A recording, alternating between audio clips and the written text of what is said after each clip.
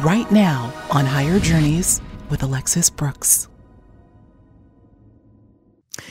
Hi, everyone. Alexis Brooks here from Higher Journeys. So glad that you are joining us once again today. Well, I'm finding that with every show that I do, and typically what I will do is record the intro after I record a show with a guest, I have to take a pause. I have to take a big sigh because typically the conversations that we have here on Higher Journeys are hella deep. Today's show was no exception. Hella deep. It's a little euphemism, but deep, you guys, because of the things that we talk about here, right? Because of the topics that we dare explore, because we are daring to crack the code of reality as we know it and kick the tires and see what's really going on. Well, this case is no exception. This show, I should say, case, actually, we talked about a few cases, is no exception. My guest, Terry Lovelace, who's no stranger to this show. You might know Terry Lovelace's name based on his relatively recent, shall we say, coming out about his own lifelong encounters with non-human intelligence, the publication of his first book, Incident at Devil's Den, which garnered best-selling status. I mean, really, really kind of put him on the map when it comes to the contact phenomenon and all of the enigma that surrounded it. And then a follow-up book, which has been equally captivating, called Devil's Den, The Reckoning, kind of a continuation of Incident at Devil's Den. Well, in today's show, we kind of dug into Devil's Den, The Reckoning, because what Terry did was he compiled, in addition to, of course, telling his own story, he, in this book, wanted to compile third-party accounts because after the publication of the first book, he got a slew of people wanting to share their stories. And so he decided to compile them as a collection of stories in a second book.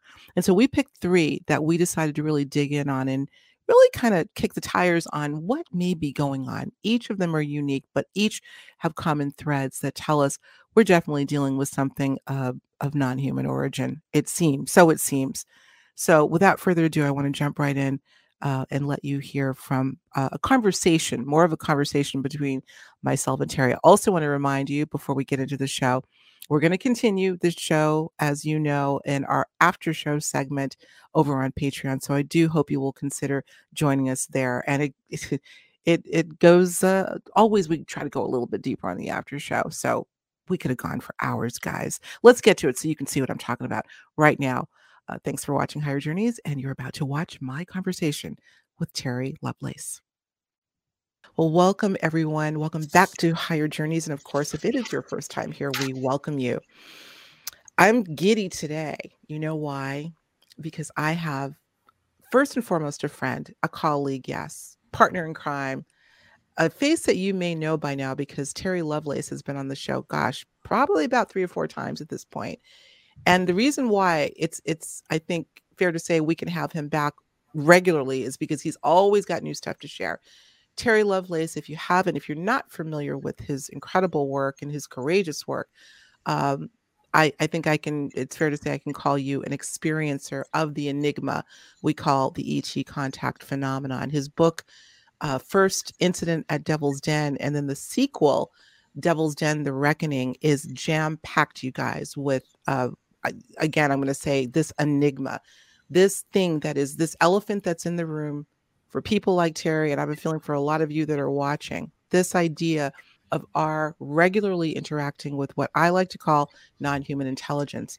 Well, Terry, in his second book, and maybe we can put a screenshot up of The Reckoning, Devil's Den, The Reckoning, really goes a lot deeper, I would say, not only into some of the loose ends he may have left in the first book about his odyssey, this trip to Devil's Den State Park, which I really want to get into with you, Terry. But he, in this edition, brought in quite a few, and maybe you can tell me the number of cases, third-party stories that he received, an onslaught of emails, as a matter of fact, from other experiencers once he released Devil's Den. And I think, Terry, your life has changed drastically since that time, wouldn't you say? Absolutely. I never saw myself morphing into this role of an investigator. And I feel like that's kind of where I'm at. I received over 2,200 emails, well, as of today. Um, and out of that group, there is a core of about 500 experiencers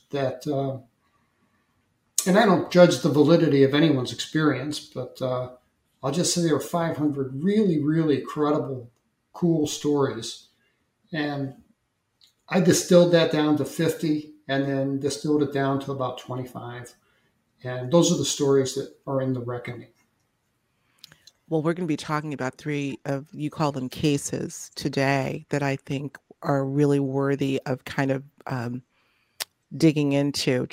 Look, we're trying to understand the dynamic that we're dealing with, and I don't know if it's dynamic singular but plural, the landscape, if you will, the topography, not only of this planet, but God knows how many others we're inhabiting and not even realizing it. Terry, there's some really strange intersections of this reality and seemingly others that are even evident just in the three stories that I read. So I want to get into that. But, before we get right into the cases, we are going to be spending the crux of our time, guys, talking about three cases that we kind of handpicked. We had a couple of chats on the phone. And as a matter of fact, we were going to record a day earlier, but I said, Terry, you know what? Hold the phone. I think we're going to have to delay recording because I got to dig into this a bit. Some of the things that I'm reading here are just so curious, particularly when it comes to other similarly situated cases. There's some common threads that we're going to talk about today.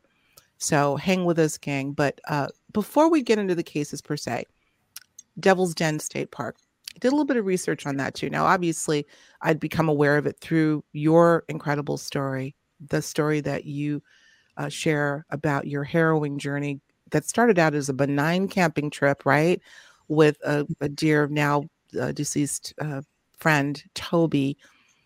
That's a whole other story. As a matter of fact, we'll put a link to the other interviews that we've done with Terry where he goes ad nauseum into what happened there. But let's start with Devil's Den. The first thing I looked up is, where did it get its name from? Suspecting that I would find something that might lead to anomalies that have happened there. And it didn't really, what I found, lead me to believe that it came from the fact that a lot of weird stuff has gone down. But there have been quite a few incidents that have gone down at Devil's Den. In fact, you highlight a couple in The Reckoning in your book, second book. Was it 2017? Talk about that. What's up with that place? Sure. 2017, I made the decision I was going to write this book, the first book, The Incident at Devil's Den, during the calendar year of 2017. So I subscribed to a digital copy of the local papers down there, two of them, one from Russellville, the other one is from the big resort town. I can't think of. Anyway, I would comb through these papers every day looking for anything involving Devil's Den. So just kind of like a random sample, right? And I found that there was a young lady Monica Murphy was her name, and she went missing and was a missing person for 7 days. And then they found her body at the base of a 100-foot cliff inside Devil's Den State Park. And followed up through, I made some friends in law enforcement there, and they said that the coroner was quick to rule it a suicide, but the woman had no history of depression and, had children at home. So it just sounds odd for a suicide to me. That was the first one. The second one was a young man named Rodney Letterman from Bartlesville, Oklahoma.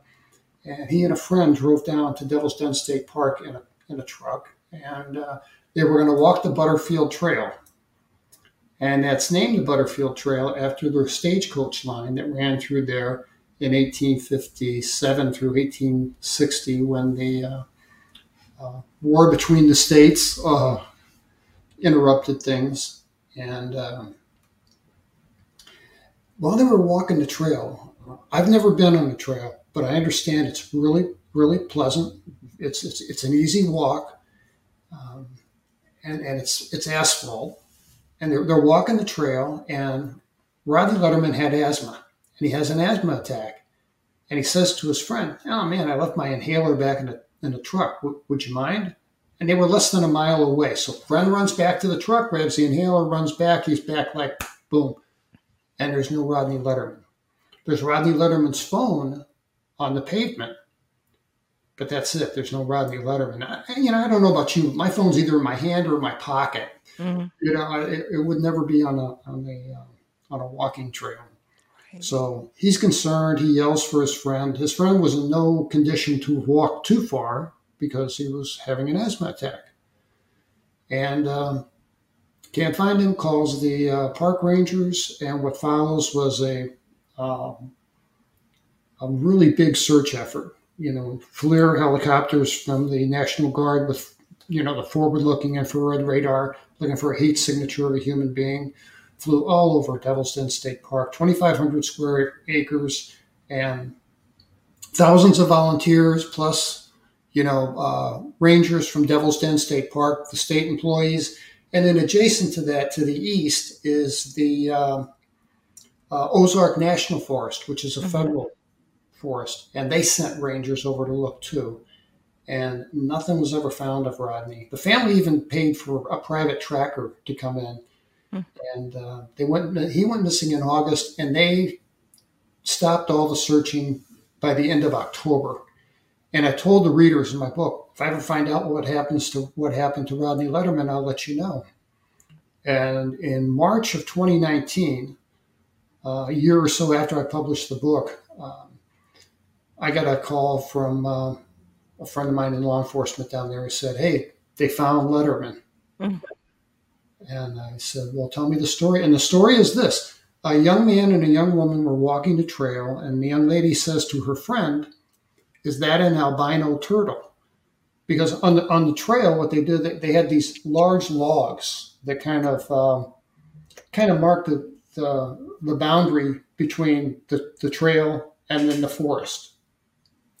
And sitting on top of this log that was about 16 feet long is this triangular shape, what the woman thought was an albino turtle. And that they walked over, and the young man picked it up, and he realized immediately that it was bone. And they called the park rangers, who came out and did the whole forensic thing to their benefit, did the forensic bagging of it. And it was obviously a piece of human bone. What it was the very top of Rodney Letterman's skull cap. And you know what? I mean, thinking as a prosecutor, when I heard that story, I thought, that sounds like a staged scene to me. Somebody, how does that bone that has been bleached white in the sun, setting it right in the middle of the log, and broken in such a way that it's a symmetrical diamond shape? Okay. How does that work? How does that happen? Interesting. A symmetrical. See, I knew the story, and I remember the couple thinking it was an albino turtle, and it turned out to be the top of, unfortunately, his skull. But I didn't know it had this sort of symmetrical cut to it, or geometric cut to it. Is that what you're saying? That's what I'm saying. Like a triangle? It wasn't cut. It was broken. But it was broken with precision, if that makes sense. Is there an image of that, Terry, that can be shared? I don't have one. I wish we could find one. Here's my thought, and this is a stretch, but isn't it interesting that if it seemed to form sort of this triangular shape, regardless of how it became that way, what does that resemble? Many craft that we see. Yeah. I don't know. It could be a stretch. But I mean, look, we're talking about weird stuff, and it may have nothing to do with any kind of alien interference. And yet, when I read that story in the second book, the result of that story, it made me think, two things. It made me think of cattle mutilations, even though, right? Which, of course, the great work of Linda Moulton Howe, who's put so much research into trying to get to the bottom of the origin of these mutilations, despite the mainstream's coverage of it, saying, attacked by another wild animal, et cetera, all sorts of things. But the criteria, or the things that are left behind, or really not left behind, bloodless carcasses, with not a trace of hemoglobin, nothing, just bone and precision is it in removing these organs. Now, this is a bit of a different situation because we just saw the top of a skull. Please forgive me, guys. I know that's not a pleasant thing to be talking about, but we're kind of digging in a little bit. This is why I wanted to get a little history on. We know your story, and when you look up Devil's Den and you Google UFO and Devil's Den, your story is going to come up first, right? Because you have brought a lot of attention to it. But any correlation, and it looks like there's some strange things that have gone down there. The other thing is the work. I'm sure many of you have heard of the great work of investigator David Paulides with Missing 411. He's done amazing work. Have you connected with him in this regard? I know you know him. I had planned to, we had planned to meet in the 2020 Arkansas event that didn't, what happened virtually. So I never got the chance to hook up with him. He's a busy guy, and he's hard to reach, to be candid. His fourth book in his series is called The Devil is in the Details.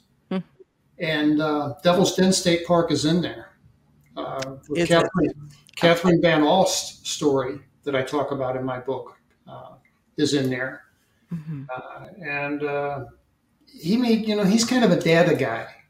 He works with spreadsheets and a little bit like me, only better at it, I'm sure.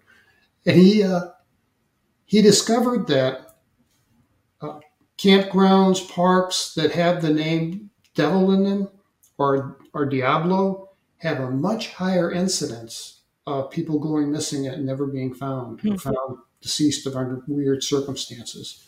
And it was a statistically significant higher amount. So, there's Devil's Tower, Devil's Clay, Devil's Lake, there's tons of them. But those places have more accidental drownings, more just weird, morbid stuff happen. You wonder what came first in this case, the chicken or the egg. And in other words, was the name derived from these areas having a high incident of strangeness like this, or did naming it attract these sorts of things? I tend to think it's the former, but either way, really strange, really strange. I spoke with, I tried to do that too, to find the genesis of Devil and Devil's Den. And there were two Native American tribes that lay claim to that area. And I spoke with a medicine woman from Russellville, from the Cato, or Cato, I've heard it pronounced both ways. She said Cato, C-A-T-O tribe. And she says, yes, she says, our people have considered that just cursed ground. We'll transit through it to get from point A to point B, but we don't camp, hunt, fish, or hang out there. It's just, and I said, well, why is that? And she said, it's bad ground. She didn't use the word cursed. I shouldn't say that. She used the word bad. It's just bad land, bad ground. I think you and I have talked about, Terry, certain areas that can be referred to as having ley lines, certain energetic points based on longitude, latitude, a lot of different factors that have been studied extensively. And many of these, let's call them broadly hot spots, have been known for all sorts of activity, including positive things. There's an intensity in certain parts of our topography on this planet all over. Seth, the channeler, well, not the channel, the work of Seth from Jane Roberts, I don't know if you're familiar with the channeled work, talked about what he called coordination points that have appeared all over this planet in which certain things are more apt to happen versus not. So you have to wonder. The other thing, I don't think I realized that Devil's Den was even in Arkansas. Duh. Or it just didn't catch it the first time. But think about the mineral deposits that are in. I also looked up some of the prevalent mineral deposits that are in that park. Limestone being very, very heavy deposits of limestone, calcite, and other crystalline forms. Let's go back to, I know I'm doing a lot of talking, guys, but there's a lot of stuff. This is why I had to put it off a day to record, because I wanted to dig in a bit. I found that to be curious as well. Could the energetic signature be Gugob stronger, where you have an abundance of crystals? We're talking about Arkansas, guys. We know it's there. I think we just lack the ability we can't perceive it, with through hearing or sight or sound or touch. But I think a lot of people on some level can detect that. Just like some people will walk into a room where a heated argument just happened and get that vibe. Hmm. Do you know about the caves in Devil's Den? A little bit, a little bit. In fact, what I had when I researched where the name came from, the den referred to those caves where people would hang out and hide out, I believe, many Yeah, years ago. yeah, in the 18th century, it Mhm. was a hideout. But curiously, since it's been a state park, those caves they're locked up. There are iron gates that prevent anyone from entering, so you can't get into them. Interesting. Place is curious. Very, very curious. My God. Let's move on to the cases because we got three to cover, and I think each one of them, warrants the full discussion. We can't do a full discussion on one today. We're going to cover three. But I want to start with the first one. You've named them so appropriately once you read them. The first of how many did you say there were 20? 20, I think there's 25. One is kind of a commercial for my friend's stage play, Doug Auld stage play. But so 24 real case studies. Okay. And they're all different and yet they all have common themes. Let's start with the Christmas store. Oh The yeah. Christmas store. I'm going to let you go through each of them, Terry, after you give us a little bit of a chronology, not chronology or context, I want to say, for what's happened, and then we're going to talk about it a little bit. So tell the audience about the Christmas store. What happened there in You know, Nevada? there's a reason this is number one. When I organize these stories, they're not necessarily in any specific order, but I wanted the first one to be special, and this is kind of special. I got contacted by email from a 76-year-old woman from Henderson, Nevada, who said that she had an interesting story about something that happened to her and her husband in March of 1968. She was married to a nephrologist who worked at the hospital in Las Vegas, and she had family in Reno, about 200 and some miles north of there, and they also had a close friend who owned a car dealership there. And doctors work 60, 70 hours a week, but he had a special arrangement where every month he was guaranteed a 4-day weekend. And during that 4-day weekend, they would hop in a car and make the trip to Reno and visit their friends and just have a nice weekend. And the drive was something they actually looked forward to because, they didn't get to spend a lot of time together. And that drive time was special to them because it was a chance for them to catch up on stuff, and they hadn't been married that long. So in March of 1968, they decided to take their trip, and as they usually did, her husband, Paul, got stuck in the hospital. Her name, she asked me to refer to her as Olivia. So they were 3 hours late leaving because husband got stuck in the hospital. And they started off about 6 p.m. And about the halfway mark, not exactly, but close, halfway between Las Vegas and Reno, there's a little town called Tonopah or Tunapa, depending on how you pronounce it. I've heard it pronounced both ways. I just say Tonopah. Called when she and her husband used to go, it was called the Stagecoach, and it was like a typical truck stop. So you could get gas, they had a nice restaurant. The place is still there. It's now called the Station. And she said that they stopped there on this March 1968 trip. They had a nice dinner, filled the car up with gas. I asked, "Did you have anything to drink? Did you do any drugs? Did either one of you guys wear glasses? Were the windows of the car clean? Yes, yes, yes. Well, no and yes. All the right answers. So they're headed north. They're headed to Reno, and they're just a few miles outside of town, and they see a glow on the horizon. And they said, what's that? What is that? And they drove up, and this, she said, this was 1968, Christmas stores, a store devoted, to the holiday of Christmas alone was kind of a rarity. I mean, she had never heard of it before, somebody opening a Christmas store. Uh, but she said that this little building, about the size of a small McDonald's, perfectly square, set back from the highway just a little bit. And she said that there was insanely bright lights pouring through the windows, and but they didn't see any cars or trucks.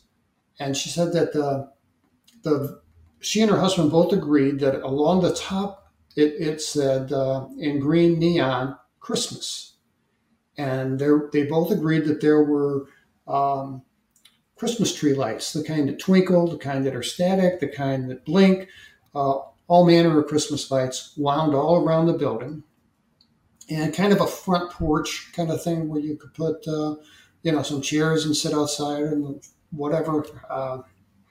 And she remembers it being a brick structure, red brick, and her husband recalled it being rustic barnwood. So they agree on just about everything. And she asked her husband, pull over. I want to see. It looks like they're open. And they're just curious. And he pulls off the road, and they both are staring at this thing. Now, she admits that she kind of spaced out. And she said, Paul, pull in. And he says, well, where? There's no driveway. And that's when they realize that there's no driveway. There's no place to park. There is no, it's just sage and sand, it's just desert in front of the store. And she thought, well, that's just crazy. And Paul's like, yeah, we've wasted enough time with this. Let's get back on the road. So they did. But she said there were a few seconds there where she kind of, quote, zoned out. And I asked her, I said, do you think you had missing time? And her answer to me, I spoke with her by phone. Her answer to me was, how would one know? And, that's a pretty valid question. How would one know? So they continued on their trip, and she fell asleep, something she never did before, and slept soundly until they arrived in Reno. And they were late, and they were tired, and they went to bed. They didn't bother to unpack. She doesn't know what time it was. She paid no attention to the time. And they slept until 10 the following morning when their friends woke them up with a telephone call. And she said, her words, she felt kind of out of sorts for the day, but, she eventually recovered, and they had a nice weekend. And on the way back home, she says, Paul, let's stop by that Christmas store that we passed. And he's like, yeah, good idea. That place has kind of been on my mind. I wish she'd had the presence of mind to give her husband a sheet of paper. She'd take a sheet of paper and say, okay, we're both going to draw what we saw and not compare notes and see what the images look like. But unfortunately, they didn't do that. And when they drove back, there was no Christmas store. And they're like, oh, well, we had to pass it up, right? So they do a U-turn, they go back around, and there is no Christmas store. And they went home, and that just bugged them. And it was, quote, on their mind. And she said the following weekend, we went back and looked for it, and it didn't exist. It wasn't there. Yeah. So, didn't you say in the book too, Terry, that they had asked someone? Did they ask someone at the restaurant, and they said, "I have no idea what you're talking about"? Christmas store. They did. They had lunch at the restaurant, and she asked not the waitress, but the hostess, when did the city build the Christmas store up north end of town? And she says, Christmas store, I don't know what you're talking about. And she said, I don't know of any new businesses, but the guy that was there I don't know if he was a manager or owner, but his name was Yang. And she said, talk to Mr. Yang because he's on the Chamber of Commerce. And if there's anything to do with the new business in Tonopah, he will know about it. and they invited him over to sit down and ask him, and he's like, no. He says, there are no new businesses. He said, I would know. I would know. And there is nothing. I Okay. don't know what you saw. But you know what she said to me? She said, 76-year-old women don't make up fairy tales. And that really impressed me. That, and she was so sharp and articulate. Um, and she said, I don't know what I saw, but I think it's important. And I want people to know. Well, we appreciate Olivia for that. There's just so many individuals who we could call completely credible for whatever, however we view that to be intelligent, clear thinking, what all of those things that they hit that criteria. Um, at some point, we have to just say something has happened here. Now, what I want to get into is what that could be. Now, I know that what's really great, you guys, about the way Terry presents these cases is he gives the cases just as he told you, but then he comes in with his own analysis on what this could be, this his hypothesis, I should say. And you did have a hypothesis. I'd like you to share yours, and then the couple of things I want to open up for conversation about some thoughts that I had. What conclusion did you come to? If you're enjoying this episode, along with all of the subjects that we cover here on Higher Journeys, then I invite you to join our members-only community on Patreon, where we go even deeper into the conversations with the guests that you know and love. Not only does your membership ensure that we can keep this work going and growing, but you'll also get immediate access to our exclusive after shows. Get up close and personal with the guests of the show, along with many other member perks. So click on the link below to join now, or visit higherjourneys.com where you'll find the Patreon link. We'll see you on the journey. Thanks. But here's what I did. I said, after I asked the question about missing time, I said, Olivia, do you think what you saw that night could have been a spaceship? And she laughs. She feigns a laugh, like, ha, ha, ha. And then says, maybe. I don't know. I don't know.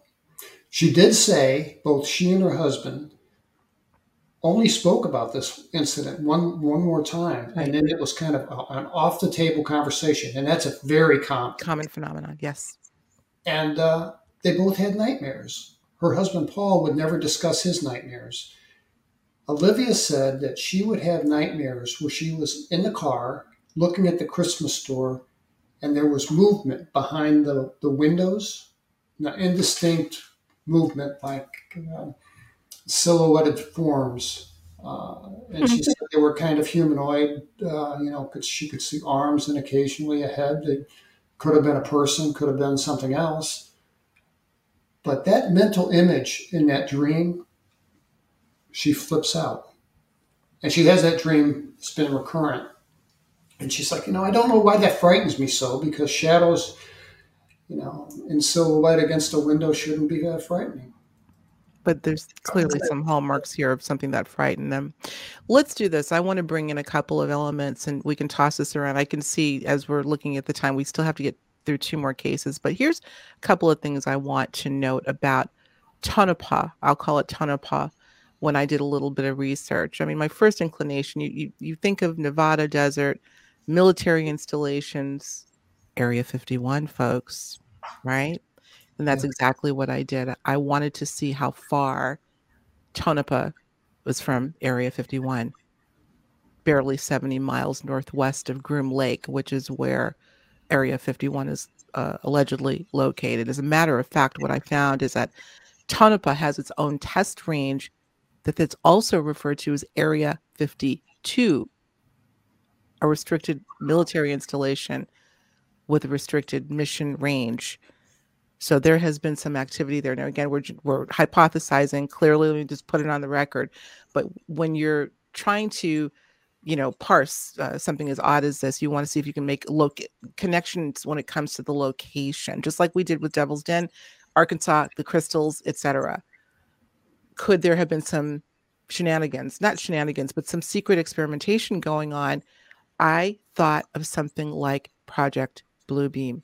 Are you familiar with that, guys? Journeyers? I'm sure you are, Terry. You're familiar with what's called Project Bluebeam, essentially the simulated holographic technology that could simulate a religious event, a second coming, if you will.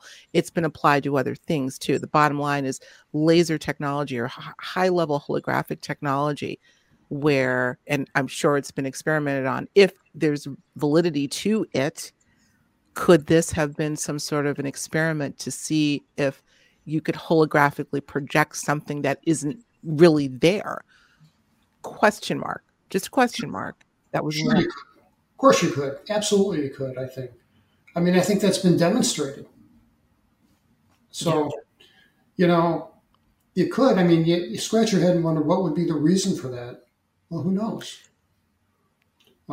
Testing it to see how it can affect, and apparently, what with the way they reacted, the nightmares, a lot of the residual effects. It could be that blue beam technology, if it's a real phenomenon, could have more than just it may be more than a visual experience, but an experience that can actually alter the senses and alter the perceptions of the individuals even after they've witnessed whatever they've witnessed. Just a thought. Yeah, However, the fact that it could have been an abduction and what has been referred to as a screen memory is really what comes to mind, which really kind of supports your analysis, I think. I'm glad that we chose these three cases because these three have so much in common when you look at them, and I think it'll become more evident as we get into it. But Let's yeah, go. go ahead. Let's go to case two. I'm glad you brought that up because that'll move us along a little bit. And I'm going to apologize in advance. I should have put this as a caveat for this show. This is more of a conversation. So in case you notice me doing a little bit more talking, this is my thing. And Terry and I have worked together before. So we're just kind of having a back and forth. So I'm participating a little bit more in this particular show because it's just so fascinating. Let's go to Bring in the Clowns. I love the way you titled these. Number 2, Bring in the Clowns. A gentleman named Roger. Roger. Tell us about Bring in the Clowns. And then we're going to immediately go back to case 1 and see if we can connect some dots there too. Well, Bring in the Clowns has a lot of similarities to my story, a lot of similarities to my cousin Gerald's story, who saw little clowns in his room. And it goes back to, I saw monkeys. I think that these things, whatever they are, wherever they come from, have a way to appear in front of children that the child will find most benign. I've had people tell me they saw Disney characters and owls and deer and raccoons and, all manner of things that a child would not be frightened of. But maybe he or she saw them in their true form. It'd be a different story. Roger comes from a family. His dad was an engineer. His mom was a CPA, and he grew up around smart people. And I think he was a smart kid. When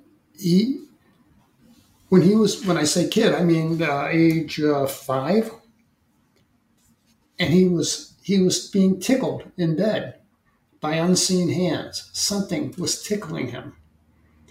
And it wasn't unpleasant. It was just the way, if a human were doing it to you in a playful manner, that's all it was. But he developed a bunch of phobias. And I have some phobias myself. And I contribute mine to PTSD from the event that I had because they relate to that, but I won't go into that. But about this time, he developed, quote, a tremendous fear of clowns, deformed people with mental and physical disorders, scared him to death. And when he'd go shopping with his parents, he'd be out going somewhere. The parents would have to go in and make sure that, the coast was clear, that there was no one in there that would frighten him, because he would just absolutely flip out if he didn't have the all clear. And when he was 17 or 18, when he'd drive his car, he said he had to pull over occasionally because he couldn't feel confined anymore. He felt confined when traveling in an automobile, and would pull over and open the hood of the car and stick his head in just to feel like he was outside and free of that confined space. And I think that's really interesting. I'd like to know where that phobia originated.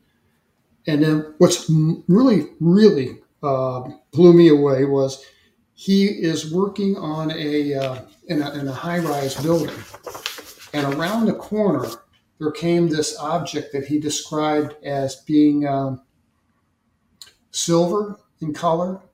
He said it was like tinfoil wrapped around putty, and he was up high. I don't know what floor he was on, but top floor of a high rise is what he said. Office windows with a beautiful view. And the silver undulating blob comes around the corner. And he describes feeling calm, just feeling at peace with it, which is not typical human reaction to something like this. Uh, yeah, so he, and his daughter. He and his daughter were walking down a residential street near their home, and a Asian man walked up to him and said, "Your daughter is very special. Her eyes, it was in her eyes." And then he said that there were many ships in the sky right now. And after a minute or two, he just walked away and carried on with his walk. That's really crazy. And that's what triggered my memory of my 2007 trip to Chicago, where I was in a big name bookstore downtown and looking for bargain books, because I'm cheap. And the place is packed. It's like a week before Christmas. And I'm looking for a book. And out of my peripheral vision, I saw this woman, a black woman, about maybe 5'7", kind of dressed kind of shabbily, with reading glasses on. And she walked up to me and she said, "They used to take you too. They took you when you were little." And I just about lost it. I really did. And I wanted to say, "Well, pardon me, madam, who are you?" I mean, I'll buy you a cup of coffee. Let's sit down. Let's talk. And she turned around, just melted into the crowd. And by the time I find my wife, I never saw her again. But God, what an opportunity lost. I mean, I would have loved to have said to her, "Let's talk," Reality familiarity with her too. I should mention that too. I felt a familiarity. It didn't seem like she was a perfect stranger. Interesting. What I started to say is sometimes the universe will just give you these little what would you call them? Quick hits of this sort of cryptic phrase that's just enough to keep you engaged in the contemplation of what the hell this is all about. You're not meant to know the whole story. It's we're supposed to figure it out. Say that again. Maybe we're supposed to figure it out. Maybe we're supposed to figure it out, because obviously this was quite a few years ago now, right? You're still thinking about this, still wondering, causing us to explore and investigate the nature of reality. There's something going on here. Okay, well let's take the clown, bringing the clowns, you call it, with the case of did you say Roger? The case of Roger, yeah. Roger. Here are a couple of things. I don't know that you mentioned this just now in the recap, but isn't it true that Roger's father was ex-military, retired military, and he felt that his father had a bit of PTSD, and there was some couple of strange things going on there. Let's state the obvious. This inescapable connection with so many abduction cases, families particularly, in which a parent typically is in the military and may in fact have some ties with some top secret programs involving UFO technology. Did that ever occur to you in this? It did, but only after. I didn't think of it in time to include it in the book. What I thought about and failed to mention was the familial aspect of the whole thing. Mm-hmm. It does run in families. because I got plenty of examples of that because Yeah. it is common. Um, Yeah. Yeah. yeah, wonder where Dad's PTSD came from. Well, certainly wartime, and you can attest to, being. I don't know if you were ever on the front lines or not. Were you? No, Okay, but you were in the military, and you did some service, and I'm sure you know people that literally were on the battlefield to some extent. That's really where the PTSD is. So, I mean, certainly that's justifiable on its own if that were the case. But it's just interesting that it was brought up in the context of this story. Um, so we could speculate about that. We would be speculating, of course, but there could very well be some not only familial or not only military, but familial connection. I've taken many stories of individuals that have shared with me where they've even made the connection that they felt that their own encounters may have some significance to their parent, their family member being in the military and what they did. So that was one thing that came to me. The other thing is something called fear of clowns is a very, very common phobia. It's actually called coulrophobia, COULRO phobia. And I did a bit of study on this when I presented my lecture, Unconscious Contact, back in 2020, 2019, 2020, I can't remember now, uh, making the case that clowns could very well be a common screen memory, again, for the beings that are visiting. So, uh, my cousin Gerald was absolutely terrified of clowns, and at the same time that I'm going through this traumatic event in my home in St. Louis, Missouri, with the monkeys, he's down in north central Arkansas, curiously, where he lived, and he has these diminutive little clowns uh, come into his room in the middle of the night. Now he shares a room with twin brothers who are in bunk beds. They never wake up. They never see a thing. Just like I had these monkeys in my room and lights through the window, and my sisters were in a bedroom across the hall. Never saw a thing.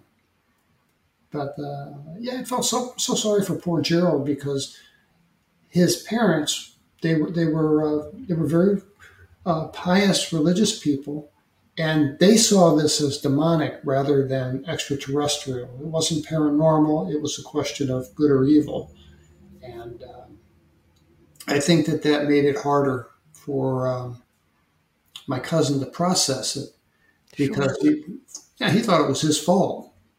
And, For seeing for having the fear of clowns or for seeing these beings that he talked about? yeah, he thought it was his fault because he told me that the minister uh, pulled him aside. Well, of course, the congregation prayed for him, so everybody in the congregation knew that he was having these visions, and the minister pulled him aside and said, sometimes, Gerald, we think bad thoughts, and these bad thoughts, that's what brings them demons in. You open that door, you bring them in. So to me, that's putting the burden on this poor kid. Mhm, mhm. And he did. He felt responsible. And I said, look, you're not responsible. Yeah. You're not responsible. When we have conversations like this, Terry, and you and I have had several at this point, all involving way beyond lights in the sky, way beyond the investigation of that, but really investigating the common themes and what people go through after these experiences. And I'll say for the record, and I'll repeat it again, this is not for the sake of novelty. This is for the sake of survival, because whatever is going on, we are an integral part of it. And I've heard way too many stories of individuals like your cousin Jerry, who has suffered enormously. This third case that we're going to get into has a similar tone. People whose lives are turned upside down because of these experiences. The experiences, and in many cases, they're not harrowing. They can be pleasant, but at a minimum, they are out of context for how we live our lives. But furthermore, when you get grief from family members and religious institutions that want to put it in a box, call it something else, and moreover blame you, can you imagine what these individuals are going through? So with that, let's go to the carnival ride, because it's going to bring in sort of this very important and somewhat tragic element that I think we need to be paying attention to. This involves Molly and Julie, two sisters that had a very unique experience when they were young girls on their grandpa's farm, I believe. Yes, Can you I, tell us I got about an that? email from this woman, and I refer to her as Julia, and I was impressed with the way that she told the story of what happened to her and her younger sister Molly. Uh, and what happened was that once a year, they lived in Oklahoma. Once a year, they would go visit their grandparents, their maternal grandparents, who had a nice farm with a single oil well that guaranteed them a college education. And the layout was like this: there was a long drive up to the house, and then there was a huge oak tree in the front yard, manicured beautifully, and there was what's called a berm, and it's a berm is just a pile of dirt, like a you could use a berm as a dam to keep water out. But this berm was used. There was a road on top of it, and it divided the front yard from the backyard. And the girls could play in the front yard all they wanted, but they couldn't go up and over that berm because in the back of the farm there was, animals, machinery, um, but most notably there was a 8-foot farm pond uh, that would just swallow these little girls up. And neither of the girls could swim, but they knew the rules, and they were there every year. Julia was 9, her sister Molly was 7, and they knew the rules. They couldn't cross the berm, and this was the first year that they were allowed to play out in the front yard without supervision. So they're playing, they're chasing butterflies, they're doing stuff two little girls would just enjoy, and they're sitting down. They went to the house and got some water, so they kind of checked in with the adults. They come out, and Molly cocks her head to the side and said, "Do you hear that?" And she listens, and they could hear calliope music. I mean, just signature music of traveling circus. And back in the day, traveling circuses were a big thing. And maybe playing the calliope from a rail car to get the town's attention. Who knows? I don't know. But they heard this calliope music, and they both are like, "Oh boy, it's a circus!" And they're excited. And Molly says, let's go over to Burma and see if we can find it." And being the big sister, Julia says, "No, we can't go over the berm." And Molly, and I love this argument, Molly makes the argument. She says, "Yeah, we can't go across the berm, but Grandpa didn't say we couldn't go to the top and just look over." So Julia's like, "Yeah, okay, let's do that." So they go to the top of this berm and they're looking, and of course there's nothing to see at first. As they walk over the berm, they're like looking for a train in the distance, and in front of them there is a carousel. Um, sometimes called a merry-go-round. With the horses on sticks that go up and down, and it's a rotating platform, circular platform. And she said that there was this carousel that was 3 times as big as any carousel she'd ever seen in her life, that it was covered with multicolored lights, and that it was spinning faster than it should have been, were her words, as nobody could get on it or get off of it. She didn't see anybody on the horses, but she said the horses looked alive. And I'm like, okay, and tell me more. And she says, "Well, the thing was off the ground." "How did you know it was off the ground?" She said that it was off the ground 4 or 5 feet because it cast a shadow. It was right around lunchtime, right around noon, and there was a perfect round circular shadow underneath it, which makes it sound like a solid object to me. But they are just mesmerized by this thing. They're not scared. They're not frightened. They are entertained. And they laid back on the grass, holding hands, and just watched this thing. And then they disappeared. And grandparents got concerned, mom got concerned, parents come out, grandparents come out, and there's no little girl. Of course, there's no giant carousel either. There's just nothing. So they are afraid that the little girls have been, you know, they might be in the pond, they might be out in the corn somewhere, who knows? And they're calling them, and they call neighbors, they call the VFW hall, they get a bunch, the sheriff's department, they get a bunch of people involved, and they're all looking for these little girls.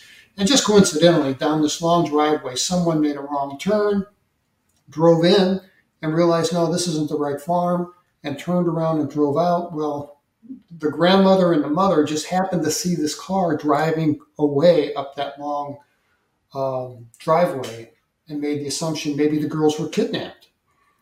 And the sheriff found the car. It was just somebody visiting a neighbor's farm, and they made a wrong turn.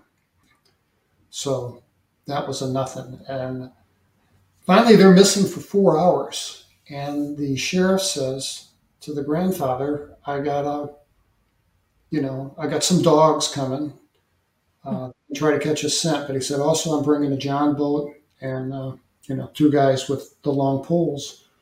Grandpa just breaks down because he knows what that means. So they put the John boat in the water, and these 2 guys that, according to Grandma, were experienced doing this, they're stirring up the water with these long sticks to see if maybe by natural buoyancy, little bodies would pop up. And while they're in the process of doing this, one of the guys operating this John boat, doing the stirring, says that he saw an area of grass in front of him that was the backside of the berm, and there was nothing there. And he looked down and he looked up again, and there they were. Both girls were there. They were lying on the side of this berm, holding hands and out. I mean, they're just unconscious. And they're dry as a bone. They never fell in the water, and they just popped back into existence. So I'm going to jump ahead a little bit and kind of get to the real point of the thing. According to Julia, they came away from this thing 2 changed little girls. They used to be close, like sisters are close. And after this, she said that, her words were, it was like there was a berm between me and my sister and Molly. And she said we were still sisters and we still loved one another, but there was a little bit of, they weren't as close.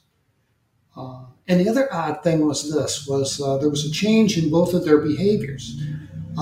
Molly, who had always been, the nice little girl, good little girl, suddenly becomes obstinate. And she tells her parents, I want a bedroom of my own. I don't want to share a bedroom with Julia anymore. And became unreasonable about it. And Molly's grades dropped at school. And she eventually is diagnosed as bipolar, treated with medication. But she didn't have any of these symptoms before. And Julia blames Molly's demise on whatever happened to them at Grandpa's farm. Now, she, on the other hand... So she's passed. So just to be clear, Molly, how old was Molly when she passed away? So let me see. She would have been 50-ish. Young. And Julia did pass. Julia's partner sent me a nice email to tell me about her passing. I think she passed in December of 2019. Yeah, she passed of pancreatic cancer. Her sister Molly passed of breast cancer. So I don't know if there's a family history of cancer or not. I don't know if that's associated with their experience or not. But Julia struggled with math. She just hated the subject. Prior to their encounter. Prior to the encounter, math was just a puzzle for her. She goes back, this happened during the summer, she goes back to school the following year, and they start the year with fractions. And she's like, oh, this is easy. And she was just a math genius. I mean, she just had no problems with math whatsoever and did really, really well at school, where she was an average student before this happened. So she made her life as a nurse anesthetist, Hmm. and made a good living doing that. She said she wanted to be a physician, right? Isn't this the one that said she wanted to and kind of kicked herself for not going on to medical school, I think, or, She you did. know, yeah, She's, nursing is a very honorable, great profession. She said she won't absolutely. qualify it, but she said that if I knew that I had this much ability, I would have set my sights higher. Nothing wrong with that. Nothing wrong with that. But But she had some problems, like a lot of people do, with a glass of wine or a shot of tequila now and then to help her sleep. And she had a shoulder injury from tennis and developed a taste for pain medication. okay. I was taking Darvon off the cart because it was one of the medications that she said wasn't a controlled item. I don't think they make it anymore. I think it was taken off the market for some reason, or at least she said. And then she got in trouble with she had as a nurse anesthetist, she had access to fentanyl patches, and she actually stole a couple. And then she was in the OR one day, and she came across as being impaired to some level, but there was nobody to take her place, so she had to finish the patient. Good outcome. Um, But but clearly problems, clearly problems, clearly we know that we can't assign all the reasons that people turn toward dependency on drugs because they've been abducted. And yet we've heard so many cases of alleged abductions or encounters that were harrowing that encourage this kind of behavior after the fact.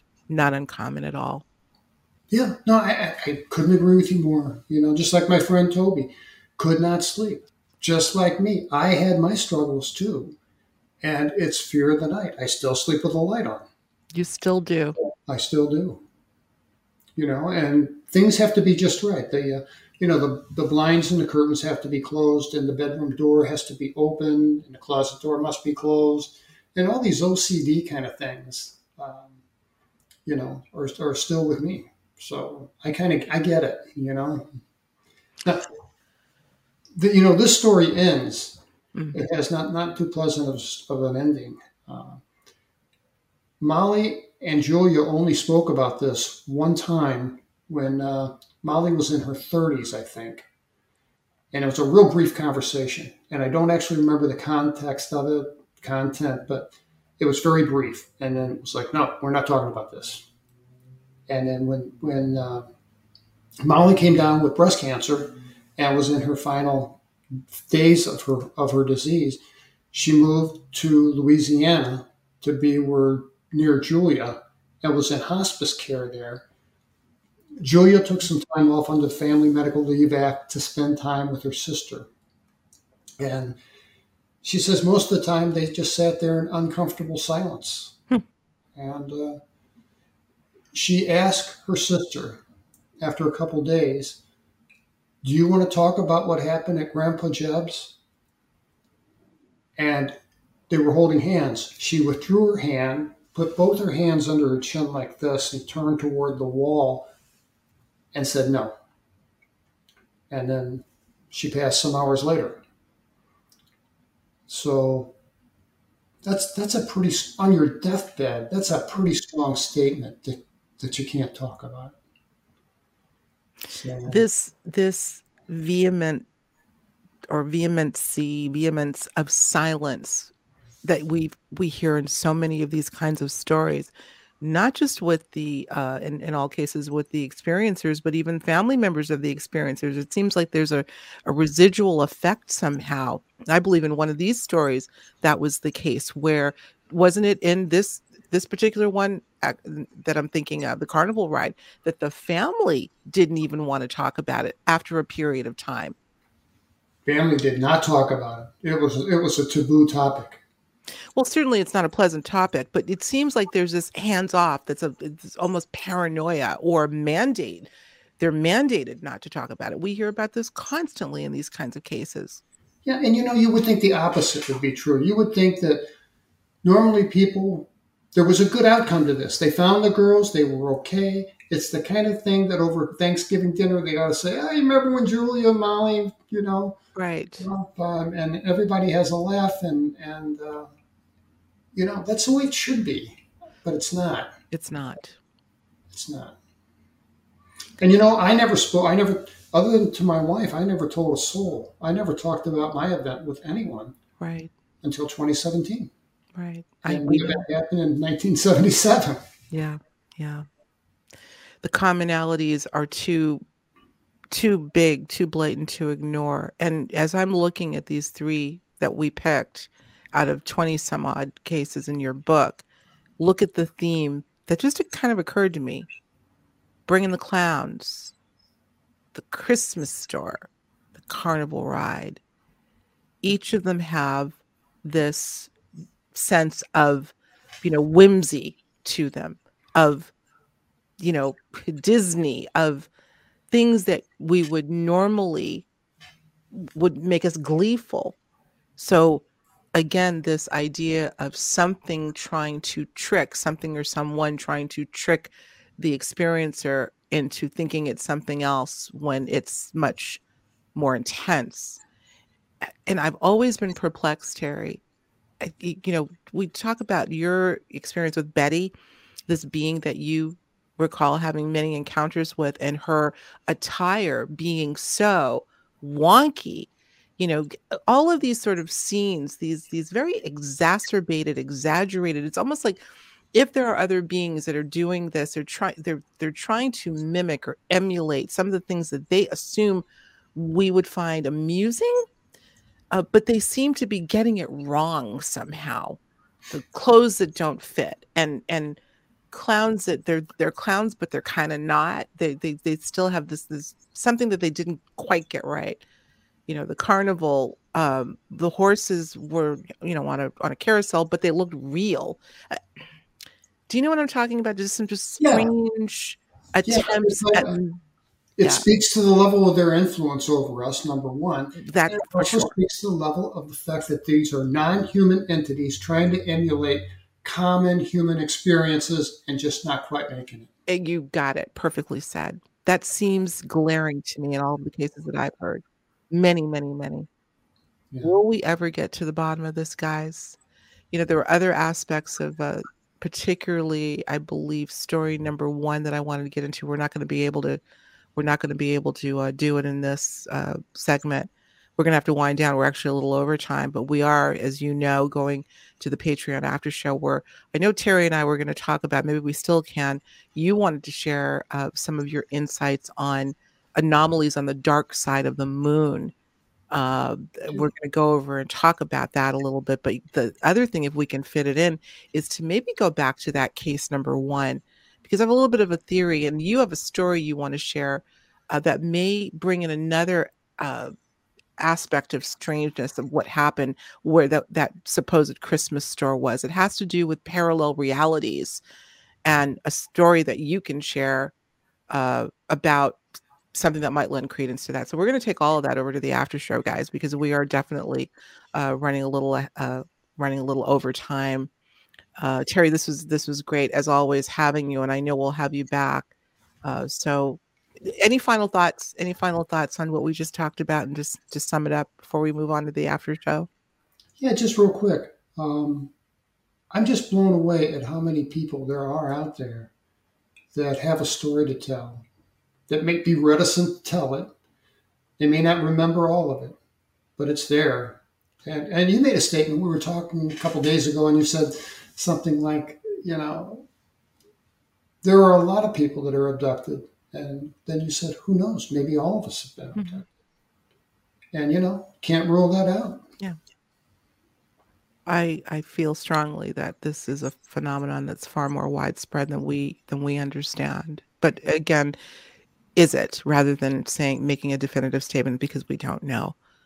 But on that note, the the investigation continues, the exploration continues, and let us all do it with with an open mind, a discerning spirit, and a willingness to get to the bottom of all of this, because we have skin in the game. You've heard me say this before. So with that, Terry, I thank you. Listen, just a couple of quick announcements before we go.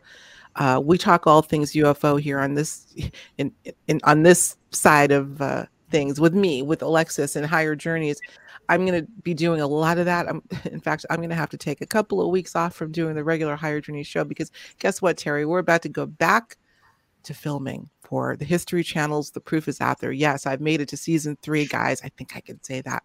Well, I was putting it out there. Now we're about to get ready to film some brand new shows. So I've got to get the script, not just the script, the stories, the research, all the stuff that goes into it. And we'll be filming in a little short while. So I am going to have to take a little bit of a hiatus, but we'll be back with some brand new episodes of The Proof is Out There. So just want to give you a heads up. But you know what I'm going to do, Terry? Speaking of dudes that go there, you and I both know Richard Dolan, he's been covering a lot of different things. He will forever always be known as the UFO historian and more. But I've got a great conversation that I had with Richard a few years ago on location that I think I'm going to grab a very poignant highlight and put up for y'all while we're taking a little time off. That has to do with, I'm just going to put it this way, it has to do with a lot of the events that are going on right now. So timely. This is a conversation we had, I believe, in 2017. I'm not going to take it any further than that. You will see when you watch this segment, but I'm going to put that up for you to hear. There are a couple of that I think are worth revisiting within our current state of the world that I think you'll find extraordinary. Richard Dolan is doing some fantastic work. I'm going to give you a plug, dude. And can you please return my call? Just so you know. I love you, Richard. But he's been doing some great work. He's a busy guy.